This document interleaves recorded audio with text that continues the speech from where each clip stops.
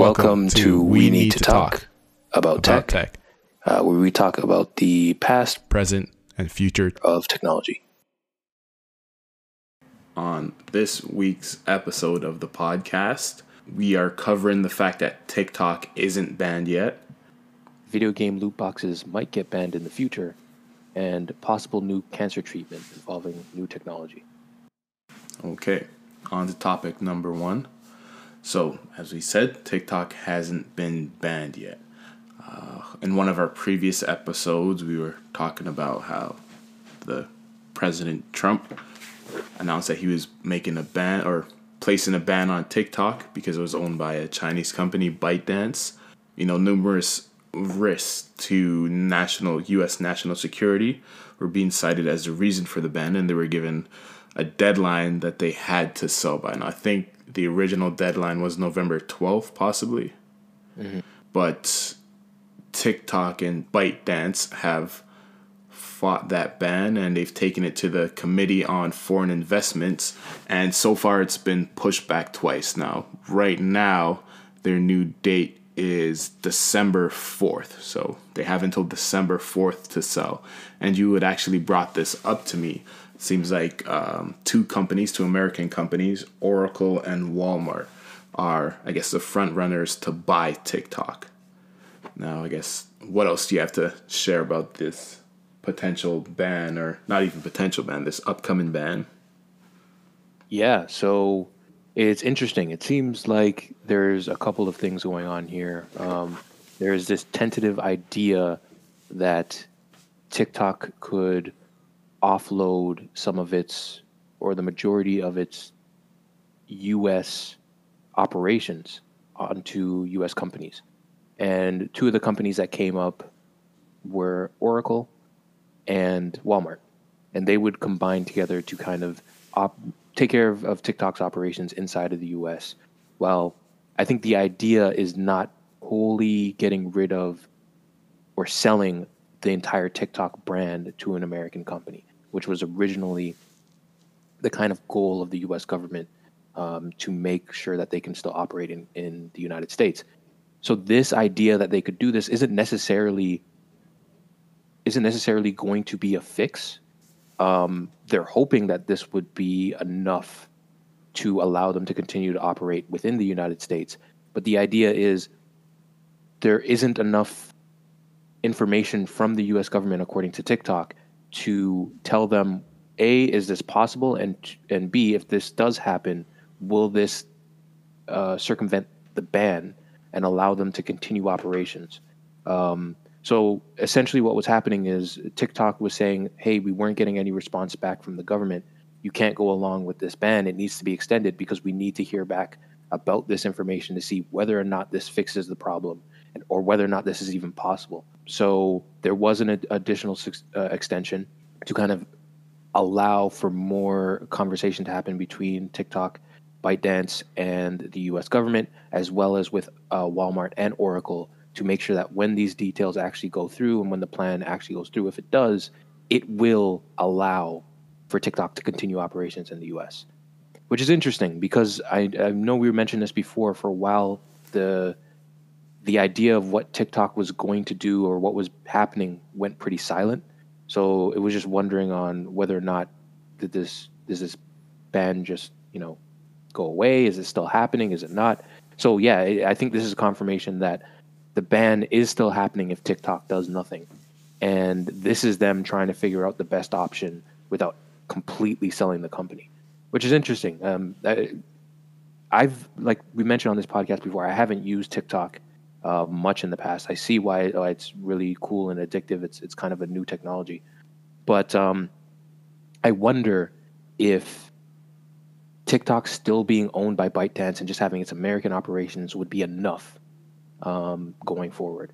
But what do you think? Do you think like that's a good plan for ByteDance to kind of just separate a little bit, or do you think it would make more sense just to get the most amount of money they can, sell this really highly valuable product, and just get out of the U.S.? I think just having like their U.S. information sold makes a lot of sense for them. I guess from what I've read, it seems like Oracle is going to be tasked with hosting all of the US user data on their cloud platform.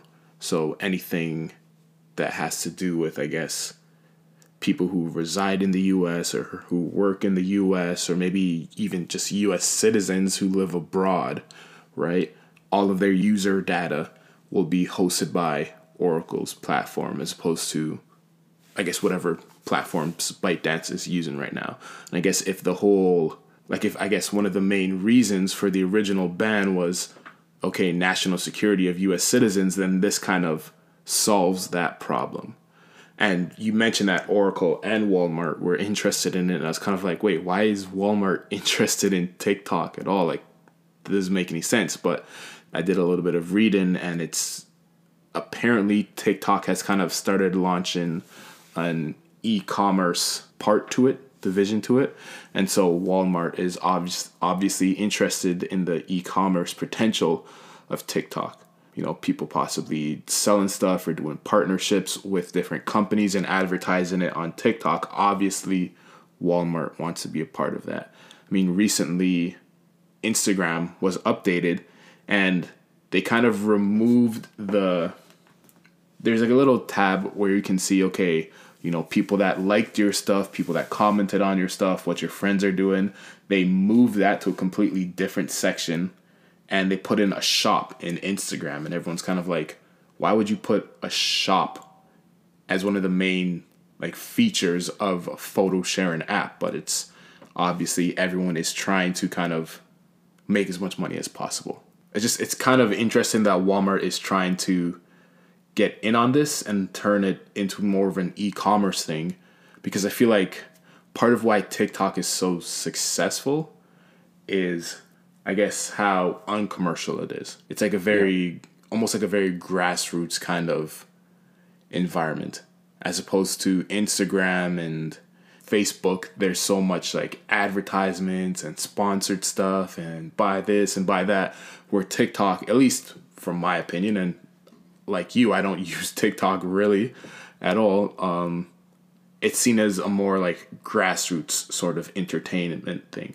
And if Walmart were successful in buying it and they were then to push like an e-commerce sort of, I guess, mindset onto TikTok, I feel like that would affect the whole, I guess, aesthetic or even just the whole idea of TikTok and what makes it successful. So if they do end up buying it, I'm kind of worried about what TikTok may turn into, or I definitely feel like it would lose some of what makes it special. I guess if Walmart did end up buying it and pushing it more towards e-commerce than it is now. Yeah, I could definitely see that as well, especially because much like, I guess its predecessor or progenitor, Vine, a lot of reasons why people flocked to those platforms was that it just was about fun. You weren't constantly being marketed to, at least if you were, it wasn't blatantly obvious like it can be with Instagram. When you see a post and then all of a sudden you read the thing and it's just all about some I don't know, some stomach pills that will, make you happier or something like that. There always seems to be an ulterior motive to most of the biggest posts on Instagram. And I think a lot of people are kind of turning away from that. They want something that's just about, oh, let's see this cool, fun thing, which is where they were originally designed to be. And I do think that that's the future of social media. I remember when Google was initially launching their video game platform, Stadia. They talked about, okay, their vision of the future is if you're watching a let's play of a game on YouTube, you could literally just click a button and then start playing that game. So essentially, the videos on YouTube are advertising a game that you want to play.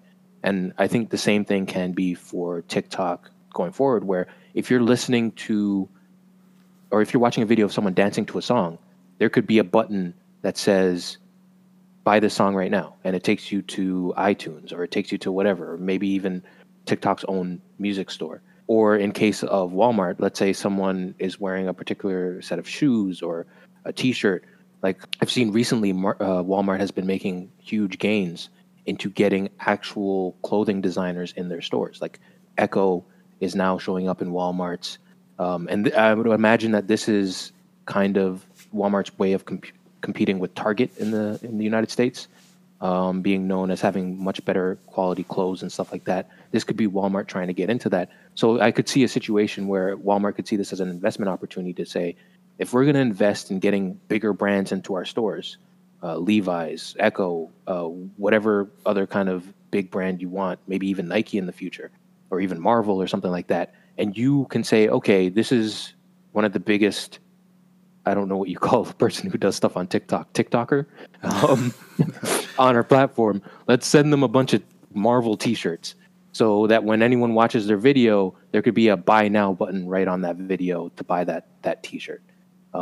Yeah, I think that could be a really, I mean, all in all, it could be cool for people who are fans of a particular person and want to, support them in a way. But also, I think it could be a huge way of getting profit sharing on these platforms up. We've seen TikTok recently really kind of focus more on giving more money back to creators. And if the company can get more money in from sponsors like Walmart, who have deep pockets, this could probably mean people who are on that platform can make more money in the future.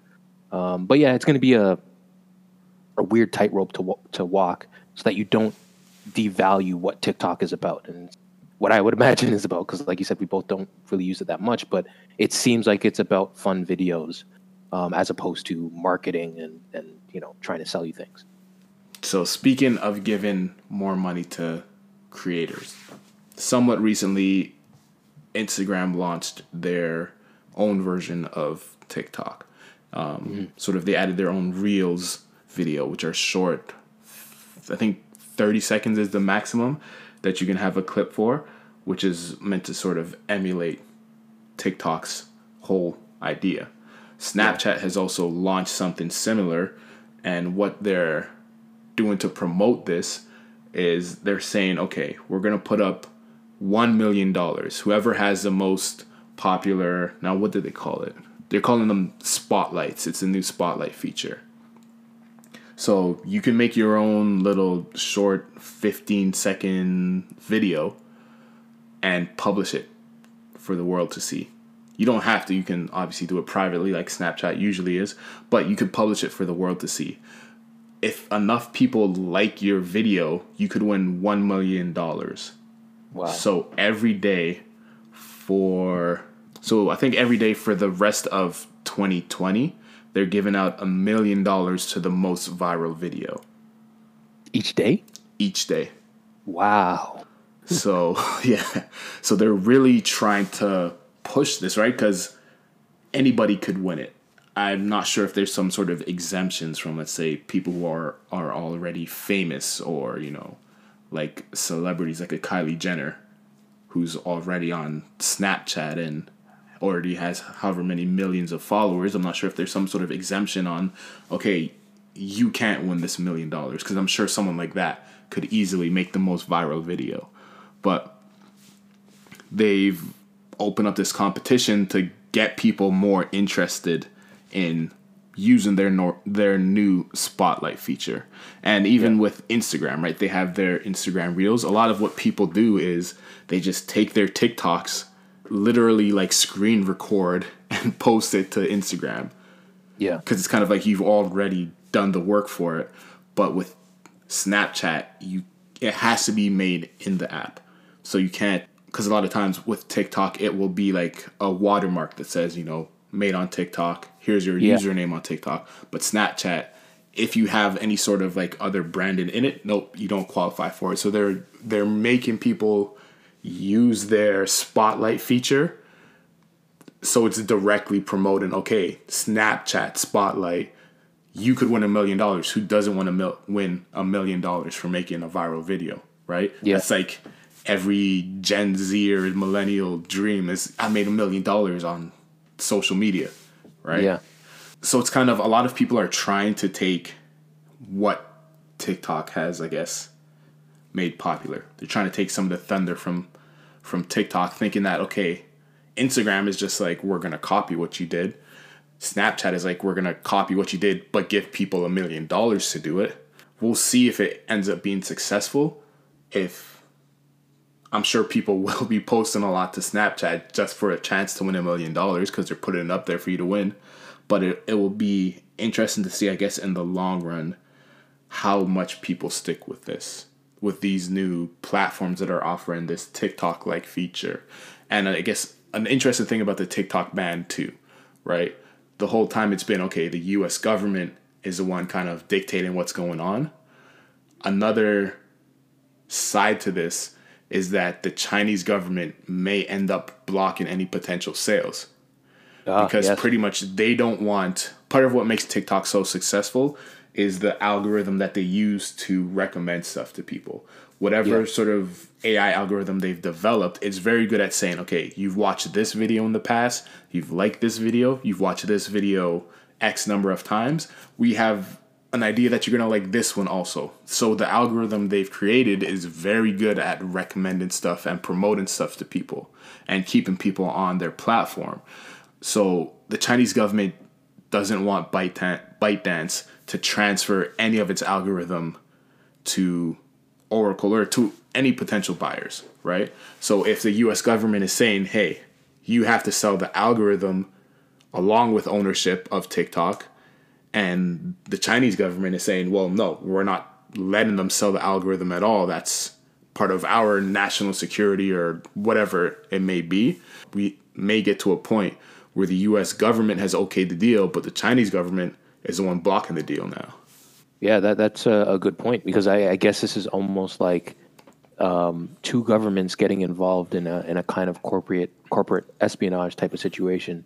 Which one thing we mentioned early in this podcast in previous episodes was what was going on with Huawei, and the idea that a lot of the problems that companies had with Huawei, in the United States, was that they were potentially stealing secrets from companies and implementing them into their own devices. And this could be a situation where someone like Oracle, who's involved in databases and, machine learning and stuff like that's their business. It might be hugely profitable for them to say, how do we get our hands on one of the most addictive algorithms that's been created? This is a perfect opportunity for them to maybe not just make money off this huge success of TikTok, but get that technology in their hands and maybe make something of their own that they can tailor to their customers and kind of retrofit for their greater business, which is huge. And then another thing you mentioned, which I think is a little bit sad, is the amount of times that we've talked about this TikTok story. Snapchat, I don't think has ever come up. And it just goes to show like how far that kind of platform has fallen. I remember, I've never used Snapchat myself, but I remember there was a time when that was the biggest thing that people used. And I know nowadays it's still pretty big with the filters and all that. But it's just interesting how one of the most widely publicized, stories about social media and one of the biggest social media platforms weren't really involved in the conversation. So this, I think that $1 million giveaway that they planned, I think that's, on their case, it had to have happened because they needed to get their hat in the ring.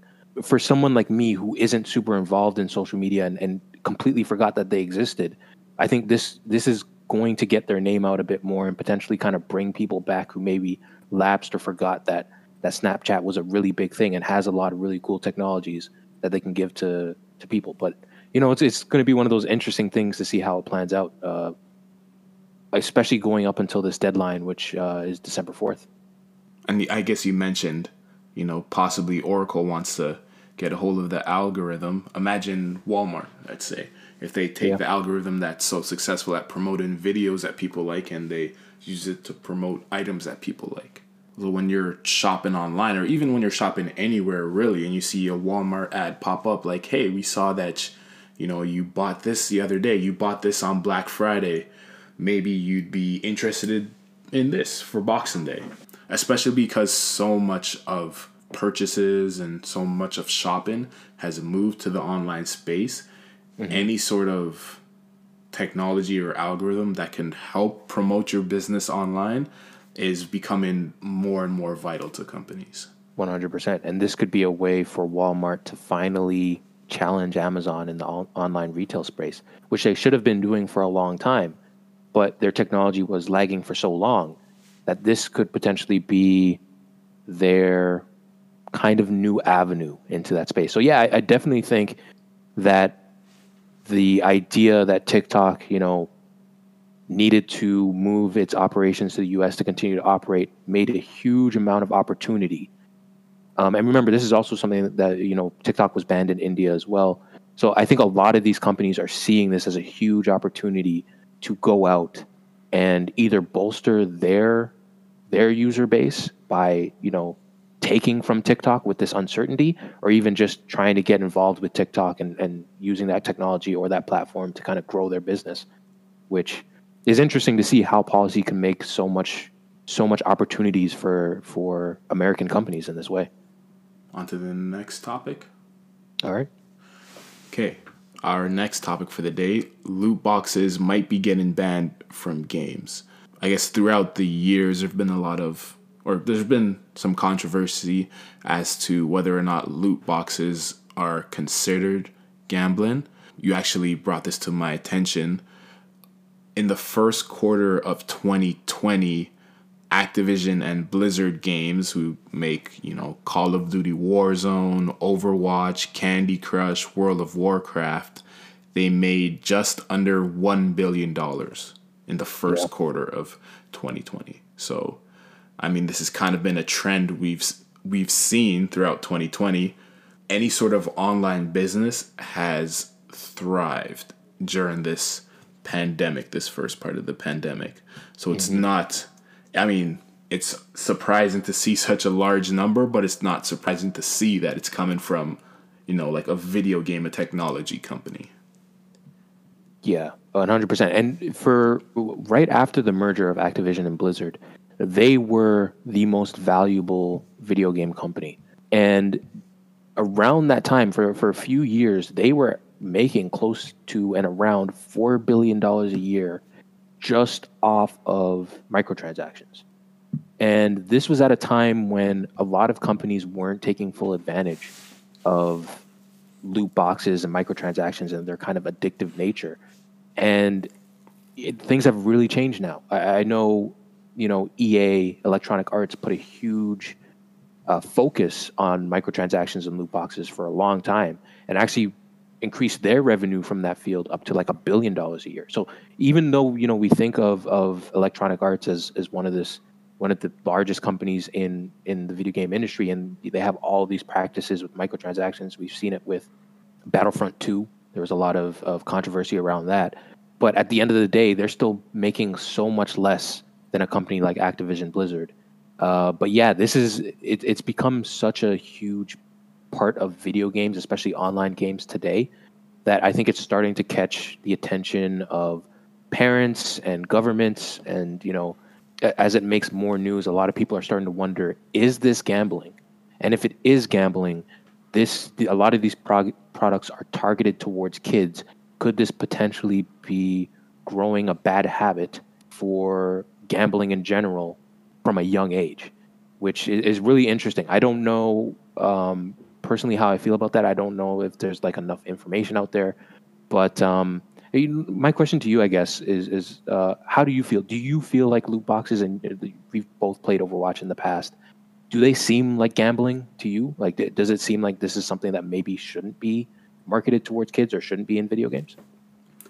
So just, I guess, a brief bit of information for someone who isn't familiar with loot boxes and microtransactions.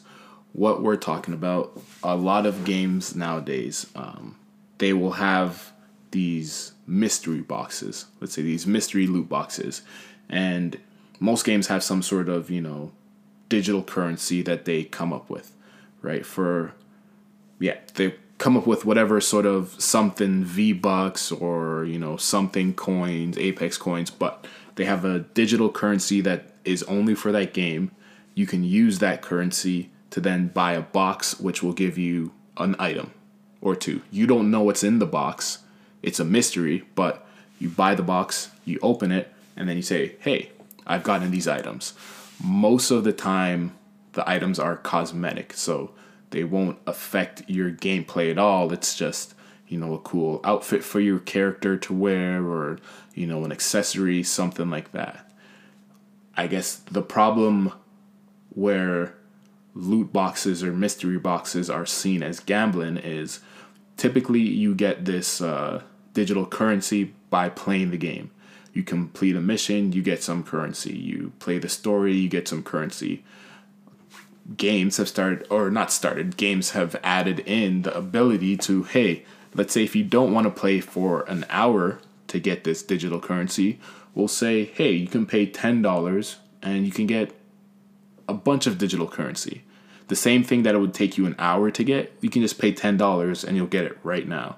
So, what people have started doing, and what I guess kids are doing, and well, not even just kids, what people are doing is they're saying, I don't want to spend all this time playing the game. I just want to open up loot boxes. So I am going to pay the 10, 20, whatever it is.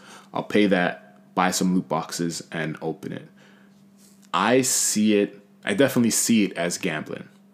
Mm-hmm. It's a lower form of gambling as opposed to gambling just like straight up money, but it still is gambling in a way. You brought up Battlefront 2, which is a Star Wars game. They introduced loot boxes, and they made it so that you had to unlock Luke Skywalker and Darth Vader. Now, anyone who's familiar with Star Wars, and if you think, hey, I'm going to play a game and I get to play as Jedi and Sith and I get to play as whoever, Luke Skywalker and Darth Vader are the two most popular characters there are, other than Baby Yoda now. Yeah. But before Baby Yoda, the two most popular characters. So you think, hey, if I'm buying this game, I get to play as these guys. What they did was they made it so hard to unlock these playable characters. I think it was someone had done some math, and it was you had to play 40 hours per character to earn enough of their digital credits to buy these people. EA's response was, well, we wanted to provide players with a sense of pride and accomplishment for unlocking the different heroes. And okay, that makes sense. But they added in a payment system for that. So if you wanted, you could spend the countless hours to unlock these two characters, or you could pay a fee and unlock them, which completely defeats the purpose of having this sense of pride and accomplishment for unlocking them when someone could just spend $40 to unlock the characters. The idea of loot boxes, I like, of getting cosmetics and, of playing throughout the story and being rewarded different things. But as soon as you bring money into it, that completely defeats the purpose. Let's say if there was a purple lightsaber that you can unlock in Star Wars, and it was you had to play 20 hours of Star Wars to get this lightsaber, and that was the only way you could do it, then that has to be a sense of accomplishment and pride. But as soon as you add in, well, if you just pay $20 instead of 20 hours, then you get the lightsaber right away. It defeats the whole idea of a loot box. I definitely see it as gambling. I don't think it should be in games like directed at kids, because it does teach them bad habits very young. Especially a kid who, let's say, is 6 years old, and their parents' credit card is linked to their Fortnite account, and they don't have any idea of what money is, right? They know that, okay, I use money to buy stuff, but the actual value of that money, they don't know what it's like to make $10, $20, or $100. It's just a number on a screen. And if they can just hit, okay, X, buy these coins, I open up the pack, I didn't get what I want, okay, buy some more coins. That's a dangerous habit for a kid to get into. Yeah, and see, that's where, I definitely don't necessarily disagree with any of that. I don't think that it's definitely not gambling.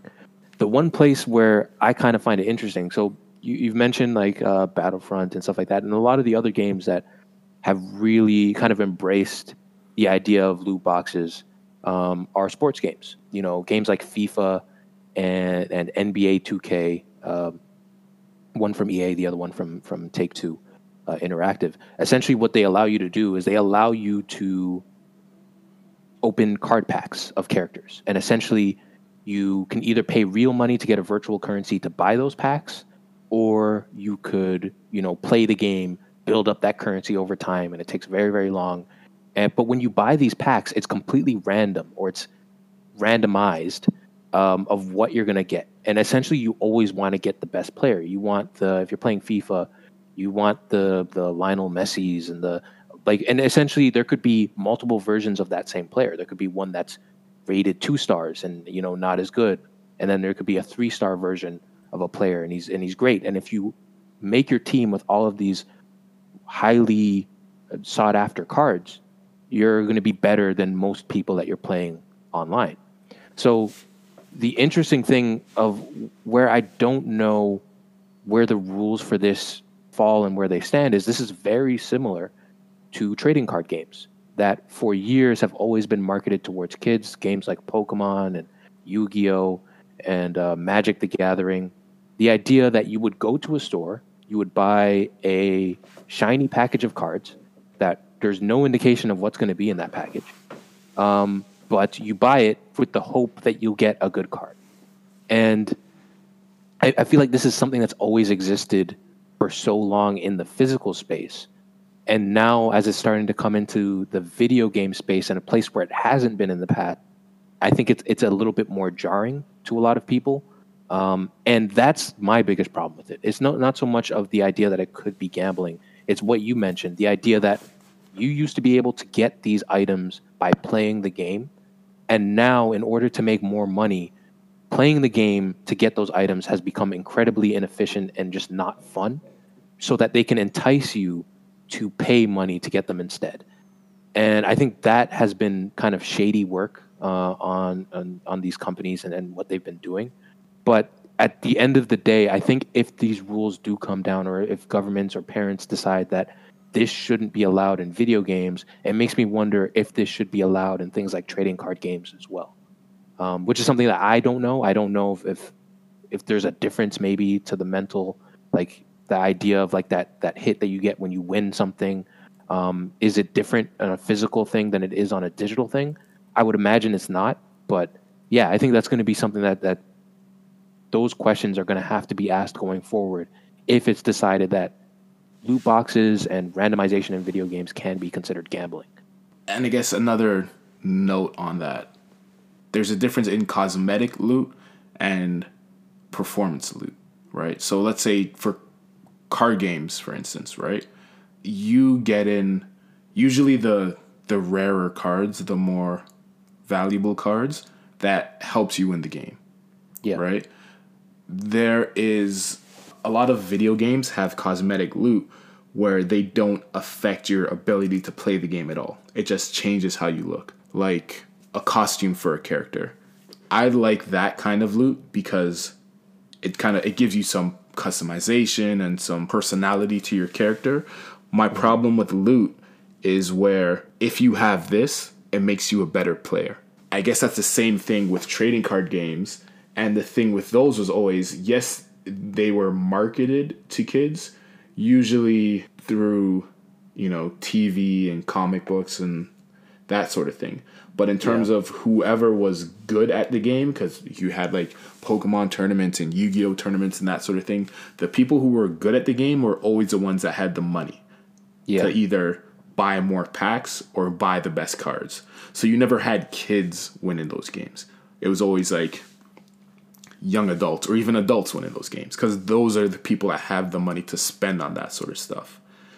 With video games, if it's just cosmetic stuff, like, hey, I want my guy to wear a purple, I don't know, Joker suit. Sure. Yeah. But as soon as that purple Joker suit comes to giving you like invincibility and you can fly anywhere you want and you can shoot laser beams out of your eyes, that's where my problem with loot comes up.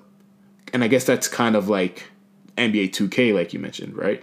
If you're creating a team and you get these card packs and you're getting like a diamond LeBron James and a diamond Magic Johnson and you're building your team out of that, well, then it gets to, okay, it doesn't matter how good you are at playing 2K. If you can't beat a diamond Wilt Chamberlain and LeBron James and Michael Jordan all on the same team, then it's like, well, it sucks to be you. Make more money or spend more money on this game. Yeah. And the thing is, loot boxes and microtransactions have always been an aspect of free-to-play games. Because I guess the idea is you don't pay anything for this game, so you have extra money to put into like the little tweaks and cosmetics of the game. But now it's gotten to the point where even games you pay for, like 2K, like Battlefront, there's microtransactions on top of that too. So it's you're paying money up front, and then you're also paying more money towards the game. As opposed to free-to-play games with loot boxes and microtransactions, it's like, well, you didn't pay any money to even play this game in the first place. So it doesn't seem as bad, I guess, to put money into the game after the fact when you got it for free. That's a really, I think, important point, where whether or not this is gambling, whether it's decided or not, and whether loot boxes get banned, at the end of the day, I don't think it can be argued that when companies like Electronic Arts or Take-Two or Activision put these methods in a full-priced game, especially when a company like Take-Two is saying how they're going to raise the price of games going forward, and say, if you want to be good at this game in any kind of reasonable amount of time, you have to then pay more money. Whether it's considered gambling or not, it does seem unethical. It does seem like it is essentially pushing players to spend more money as opposed to buying a game and just being able to play and enjoy a game.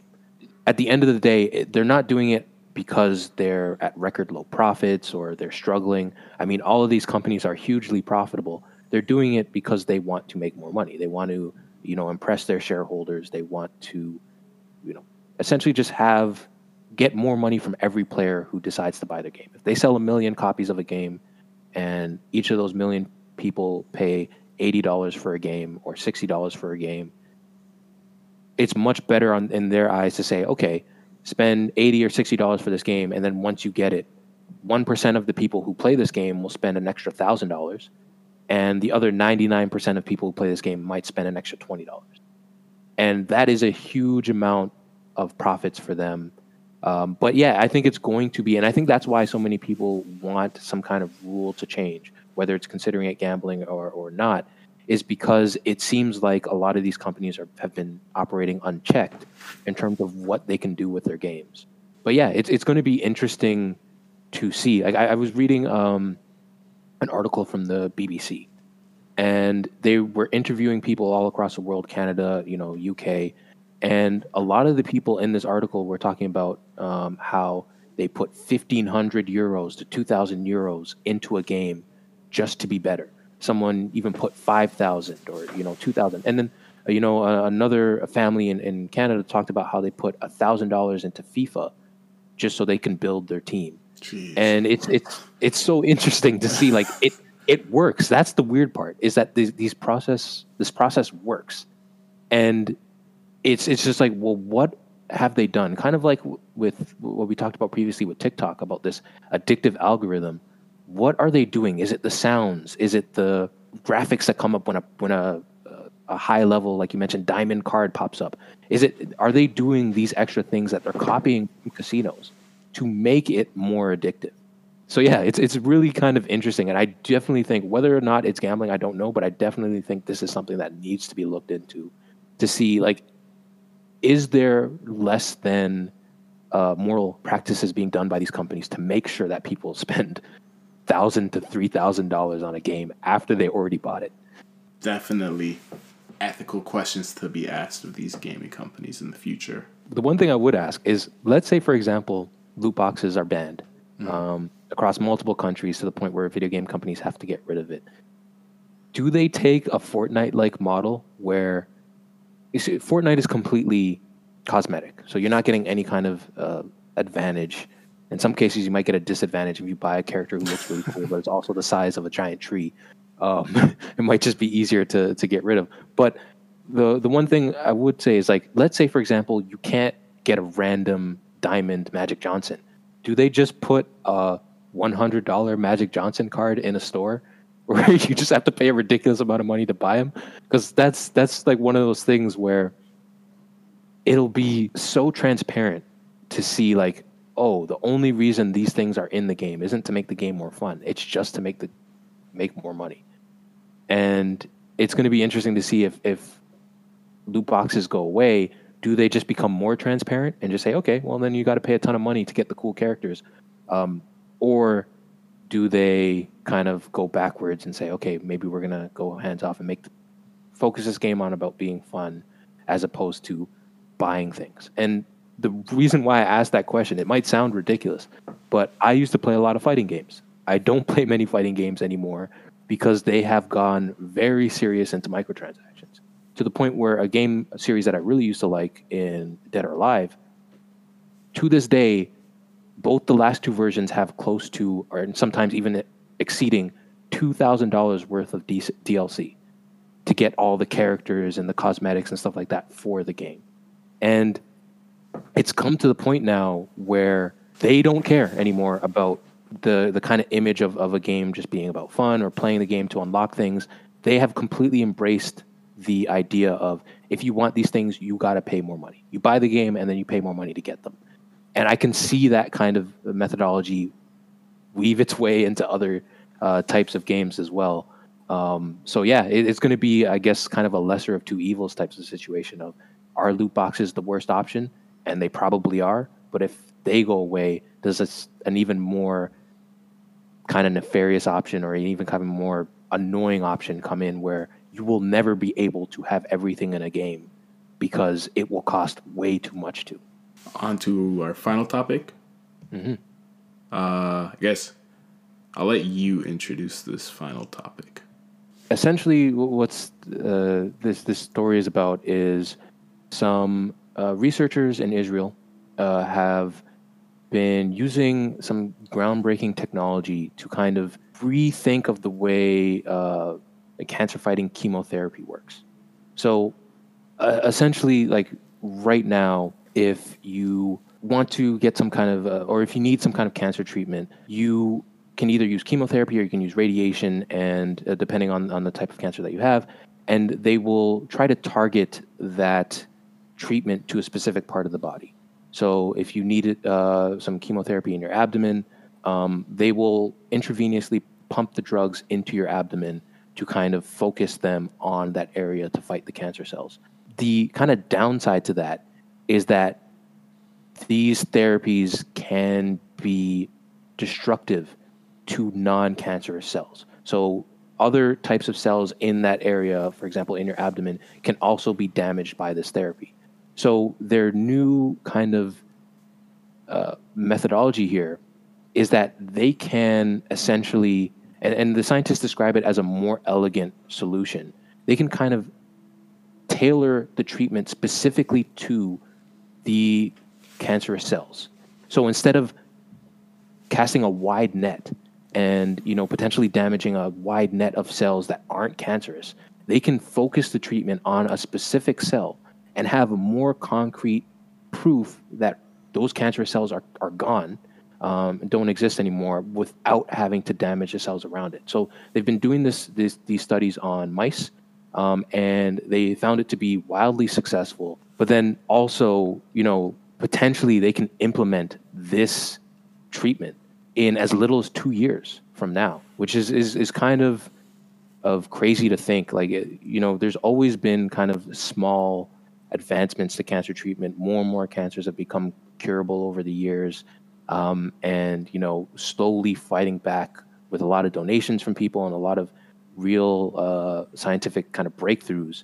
But this is one of the biggest ones that I've personally seen, as someone who's absolutely not a doctor, but have seen in a while, that this could kind of really reshape cancer treatment. And the coolest part about this is a lot of the studies that they've done on these mice have focused on some of the most deadly and dangerous forms of cancer, like really kind of invasive brain tumors and stuff like that.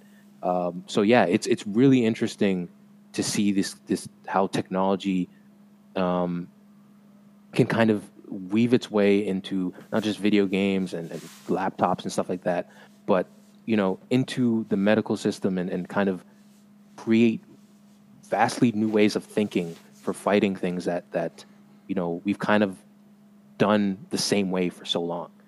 But yeah, it's interesting to see, and I'm kind of curious to see like how this will evolve if we're going to see more stories. There isn't a ton of people reporting it right now. There is a paper out from the scientists who have been doing this research.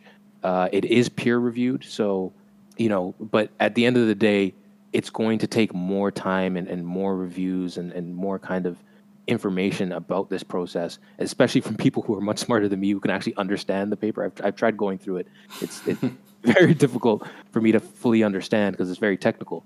But yeah, it's going to be cool to see, how this can kind of evolve and especially come into practice, as they're saying, and hopefully in as little as 2 years.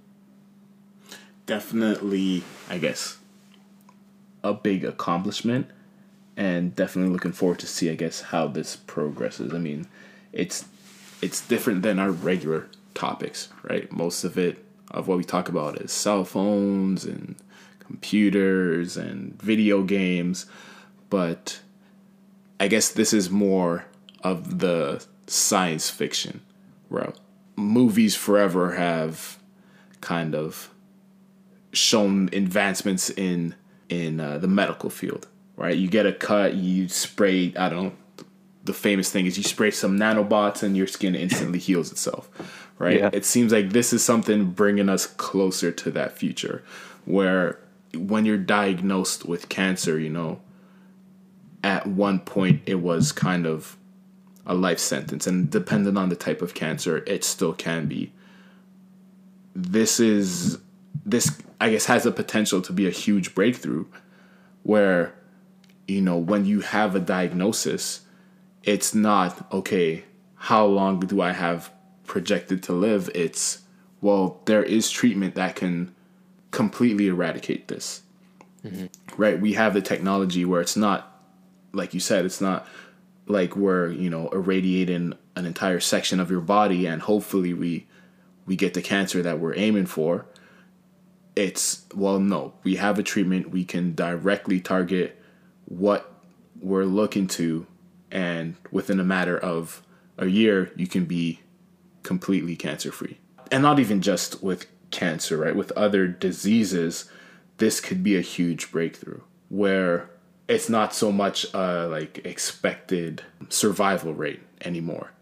Now we're moving closer and closer to being able to diagnose something, treat it, and there's no more expected survival rate. You are going to survive, Yeah. right? It's in all aspects of the medical field, there have been improvements like this, right? Like in terms of, let's say, ACL injuries, and I'm not comparing ACL injuries to cancer by any means, but in the past, if an athlete had an injury, it was, oh, well, his career is done. There's no chance he's ever going to come back from this, right? You could be a 22-year-old, you tear your ACL, and it's, all right, well, I guess you're retiring now.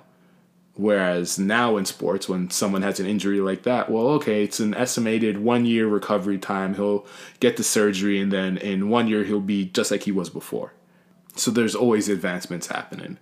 And it's very, I guess, inspirational or motivational, or it's great to see that there are advancements being made like this where it's not just, okay, we have a new algorithm to sell you more stuff. It's, well, no, now we have a better and more efficient way to fight cancer and other diseases that, have always affected us. So I'm definitely, and the fact that we could see this breakthrough happen in 2 years to the point where it's actually being used on people is definitely great to see. Great to hear. Yeah, 100%. And I think that's the most important thing. Like we've seen so many, or we heard about so many kind of medical advances that could potentially, change the way we fight cancer, or could potentially change the way we fight diseases that kind of plague the earth and human beings. But the thing is that a lot of those were very theoretical. and didn't have much practice behind them. And there's always been a huge connection between fighting disease and technology, with certain things like folding at home, where people would turn their computer to kind of link all of our computers together to be a supercomputer to kind of fight things like cancer and stuff like that. But what makes this story so interesting and kind of so much more kind of motivational or aspirational than a lot of those other stories like you mentioned is the fact that this is in practice and has an actual potential turnaround time for when it can be used in the real world. And that's something that, for all of the kind of cool stories you hear of all these theoretical potential procedures, this is something that isn't just potential. It's something that does exist and is working. And obviously, it's not necessarily a done deal right now. Like, sure, it is showing that it's working in mice. Will this translate? It still remains to be seen. But it's much more of a concrete kind of message being put out there and details being put out there than what we've seen in the past, which is what makes it so exciting. Within 2 years, right, we'll see where this technology ends up. And I guess the only hope, or well, one of the many hopes for this, right, is once it becomes something viable, once it becomes something that like is safe to use, how affordable is this going to be? That's going to be the problem that I think we'll run into in the future, right? Like if this is something that becomes more than theory, that becomes something that is like readily practiced, is it going to be $1 million per treatment? So now we get to the point where it's okay, well, if you have the money, you can cure cancer, but if not, then you're going to have to suffer through it, which I guess is definitely a big ethical question to ask, right? And it's something we're going to have to see where this ends up in the future. But yeah, hopefully this is something that moves on from more than just theory and testing in lab rats, and hopefully when it does become something, it's something that people can afford. Yeah. Or something that is readily available for people in need. But it's kind of one of the things we're just going to have to wait and see how this ends up turning out. And even be implemented into hospitals as a whole. Like, it's not something that takes, the most qualified person. Like, there's only 2 people in the world that can do it. Got to fly to Switzerland and yeah. Hopefully it becomes as simple as, hey, one day you just go to Shoppers. Oh, you got cancer? Yeah, I had that last year. All right, here's your nanobots that we're going to inject, and yeah, you're cured. All right. One day that would be our science fiction future. Anything else for the podcast today? No. The only thing I'd mention is there's going to be a cool Fortnite event on Tuesday. We were talking about video games being, taking advantage of people's wallets. Well, I don't know. Fortnite seems to have been taking advantage of my wallet this season, so can't wait for this season to end, so I don't have to spend any more money on Marvel skins, or be tempted to spend money on Marvel skins. But yeah, it's actually going to end in a cool event where Galactus, big villain in the Marvel universe, is going to come and potentially destroy the world of Fortnite again. So, nice. If you're interested, look out for that. All right. Yeah. Thanks for tuning in. Fun conversation. Take it easy, everyone, in podcast land. Catch you in the next episode. Yeah.